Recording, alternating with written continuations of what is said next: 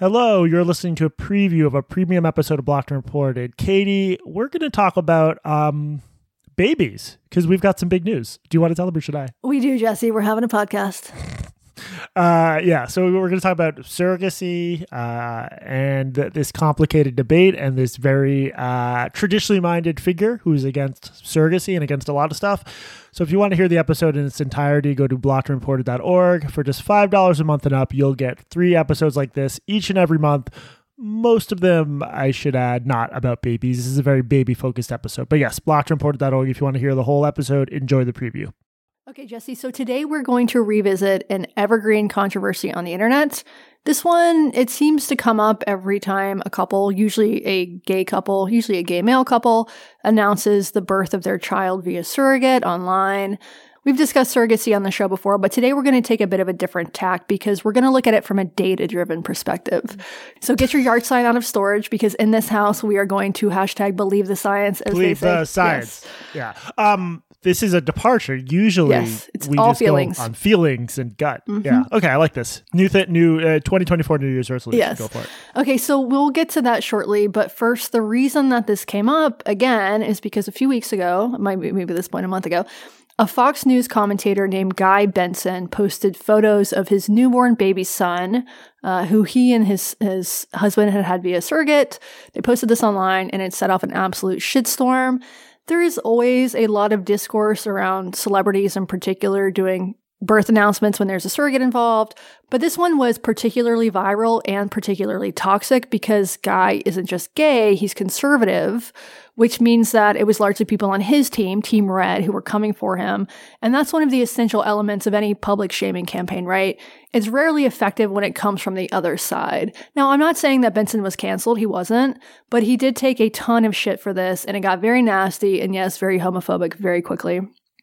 A ton of people decided that the best way to celebrate this new life in the world, a ton of people who call themselves pro-life, by the way, was to tell the happy new father that he's going to hell or that he's a slaver. That came up a lot. Huh. Yes. And I found this particularly ironic because it was coming from people who claim to be staunchly pro-life, pro-family, pro-natalist. But I guess that only applies when it comes to families created the old-fashioned way. Did you see any of this, Jesse? I did not. I will occasionally, or maybe I saw like a little bit of it. I'm familiar with these controversies. I've seen them in the past. It sometimes it's like sort of a combination of right-wing figure. It's sort of the porn alliance of some right-wingers. Or the TERF alliance. Yeah, and like second-wave feminists who are sometimes against it. So it's always interesting and very heated when this does pop off. Yeah, and people oppose surrogacy for a lot of reasons. Some of those people are feminists who oppose it because they see it as inherently exploitative. They think surrogacy is a barbaric practice. It's well-off people exploiting poor women, renting their bodies and buying their babies, literally buying their babies. Julie Bindel and Megan Murphy, both former guests on the show, they oppose it for that reason. Julie has done a lot of reporting on the international surrogacy market, and there's no doubt that women are treated like subhuman rent-a-wombs in some places. Ukraine is known for this in particular, although I assume the market has slowed during the war, or at least I hope it has. We discussed that angle more, the feminist angle, the last time we spoke about surrogacy on the show, which I'm sure you blocked out. But in Benson's case, most of his critics were conservatives rather than feminists. So this time I want to focus on the conservative arguments against surrogacy. But if you are interested in the feminist arguments against it, we'll put some links in the show notes. Okay, that sounds good. We're examining with all due diligence the conservative case against surrogacy, but we've already covered the sort of lefty case against it in the past. Yes. Okay, so before we get to the arguments, I want to go ahead and tell you where I stood on this before looking at the data, because we're going to be data-driven on this one, Jesse. And then in the end, we'll see if the data changes either of our minds, okay? And you first got your start in podcasting, the initial investment for this, because you were a surrogate and you gave birth 15 times, right? Yes. In 3 years somehow? I am Octomom. People don't know this about me, but I am Octomom. Okay, so I'm going to acknowledge right up front that my position on this is a little bit incoherent because going into this, I had no problem with surrogacy as long as the women involved are not exploited, as long as they were compensated and they do it willingly with no coercion, or if they aren't compensated but they're doing it out of their own, for some reason, goodwill. As long as they felt good about it, I have no moral issues with this practice. And it has always seemed to me to be a little bit condescending and paternalistic when activists claim that surrogacy is exploitation if the women involved don't feel exploited. And in fact, many of them feel like they've done a mitzvah and they've created children for people who wouldn't otherwise have them.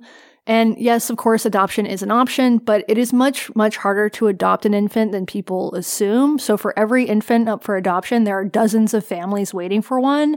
There are obviously fewer barriers to fostering or adopting older kids, but these come with challenges of their own. And I'm not going to judge anyone who wants a baby rather than an older kid because babies are cute and they don't backtalk. And some people care about genetic line anyway. Anyway, so I don't think there's any. I don't think some people care about it. A lot of people want to have. Yes. What? No, I'm laughing because you're right. You're right. Yeah, it's not like a small side issue. These crazy people want to have children that look like them. Want to be related. No, look, I'm with you that like ideally people would be just as enthusiastic about adoption as like, having their own child. I just don't think that's how a lot of humans are wired. But yeah. Right. It's sort of the biological imperative. I think there's even a name for it. Yeah. So my position going into this is that as long as there's no coercion, surrogacy is fine. But at the same time, I also think this trend, and it is a trend, of celebrities and other rich people outsourcing the task of pregnancy just because they can is creepy as hell. And I acknowledge that this makes no sense on my part. I mean, if the outcome is the same, is it any better for a gay couple or an infertile couple to use a surrogate than it is for a Kardashian to use a surrogate just because she doesn't want to gain a baby weight? I think I'm sort of a low decoupler when it comes to this one, but rich people doing it just because they can't icks me out.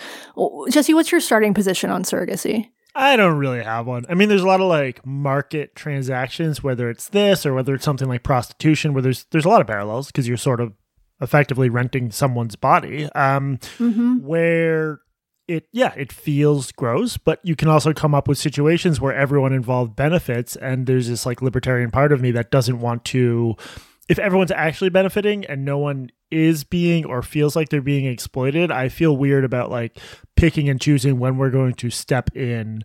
Now the exception is like there's certain transactions between a drug dealer and an addict where there's like negative externalities or the addict is not freely choosing.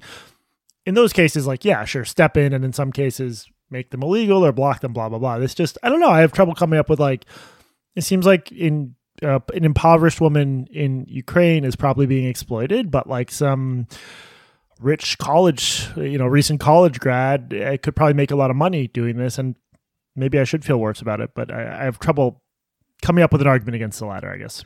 Yeah, Chrissy Teigen surrogate probably made quite a bundle of money. Well, but she's now racism because of her that's true. Wait, what racism did Chrissy Teigen do? This is like really old school bar pod. Wait, no. She didn't do a racism. She was the victim of a racism by Alison Roman. No, Chrissy Teigen, she encouraged a teenager to kill herself. That's great. Bar pod lets me know about figures I would not otherwise care about. That's very useful. Okay, so the objections. I'm going to skip over explicitly religious arguments against surrogacy. No. I can't argue with faith, although I would like to point out that there is surrogacy in the Bible, specifically Genesis 16:1/15. Yeah, you've memorized that? Yes. As everyone knows, Genesis 16:1-15. No, 16 colon. I don't think you said 16:1-15. This is in the category of things we should definitely know because it's not hard to find out. I'm sure you don't say 16:1. That's what Trump would say. Okay, this is the story of Sarah and Abraham. They were unable to conceive, and Sarah asked her servant to carry Abraham's child. Her servant's name was... You gotta shout out this... It was Hagar, or... I thought you were going to erase her. I don't know if she paid the servant, Hagar, or maybe Hagar. I don't know how to say it. But the Bible does not explicitly condone surrogacy. I do think a lot of the religious arguments against surrogacy come specifically from Catholics, but they aren't real Christians anyway, at least according to my mother-in-law. Okay, for non-faith-based objections, I would like to turn to Katie Faust. She is, in fact, religious, but she tries to appeal to reason rather than purely religious arguments when making her case. The concept or the magazine? Both. So Faust is a conservative writer and the founder of Them Before Us, which she calls a non-binary advocacy group. Yes. A nonprofit dedicated to putting the rights of children over the desires of adults. She's written a lot about this, and she doesn't just oppose surrogacy. She also opposes any kind of non-traditional family arrangement or way of getting there. So that includes gay parents, IVF, sperm donation, even step parents. She thinks kids should be raised by their biological mother and father, full stop, period. She also has a gay parent herself. Her mom left her dad for a woman. And if I were in the psychoanalyzing business, I might suspect this could be the root of her animus, but I'm not, so I won't. The idea of banning step parents, I can see a lot of kids from Disney movies being in favor of that. Yeah, seriously. So after Benson's birth announcement, Faust wrote a piece for The Federalist called The Conservative Pro-Life Case Against Surrogacy. And it's an interesting title because it nods at one of the contradictions I mentioned a moment ago. If you're pro-life, pro-family, pro-natalism, wouldn't you rather more people have children, especially people who badly want them? You know, gay dads are not accidentally knocking each other up as much as they may try. But the answer, you have to really want a kid to go through the process of surrogacy or adoption. But the answer, gay men are good at genderfying, but they're not going to be able to successfully get into that of heterosexual reproduction. They keep trying, but it's not working. But the answer to this, according to Faust, is no, and her piece is an attempt to explain how you can be pro-life and anti-surrogacy, and her main concern is the products of surrogacy, or the babies, you might want to call them. And so in her essay and her tweets about Guy Benson, Katie Faust referred to what's called mother hunger, which is a truly horrifying turn of phrase. It sounds like the name of a value meal from Arby's. But the argument that she proposes is that it creates this primal wound on the part of the baby. Babies need moms, and taking a baby from its mom is an act of cruelty. I did, by the way, try to find out if father hunger is an equivalent concern, but when I searched the term father hunger, it just took me straight to Pornhub. This strikes me as potentially pseudoscientific. Does it? It does, just because, it could be the case that if you take a baby and give it to another mom who raises it as her own. That'd be real difficult control there. Exactly. Let's randomly assign babies to be raised by their mom or some random lady. But yeah, is there... You know what they should do? Wait. Separate twins at birth. This is the way. Put one of them in a vent with a cat and check in 5 years. But is there is there evidence for it? We're going to get into the evidence. But in her essay, Katie Faust, she links the term... That's it. That's all you get. If you want the whole baby rather than just a part of the baby, go to blockedandreported.org. $5 a month. Great deal. Thank you. Hope you enjoyed the preview.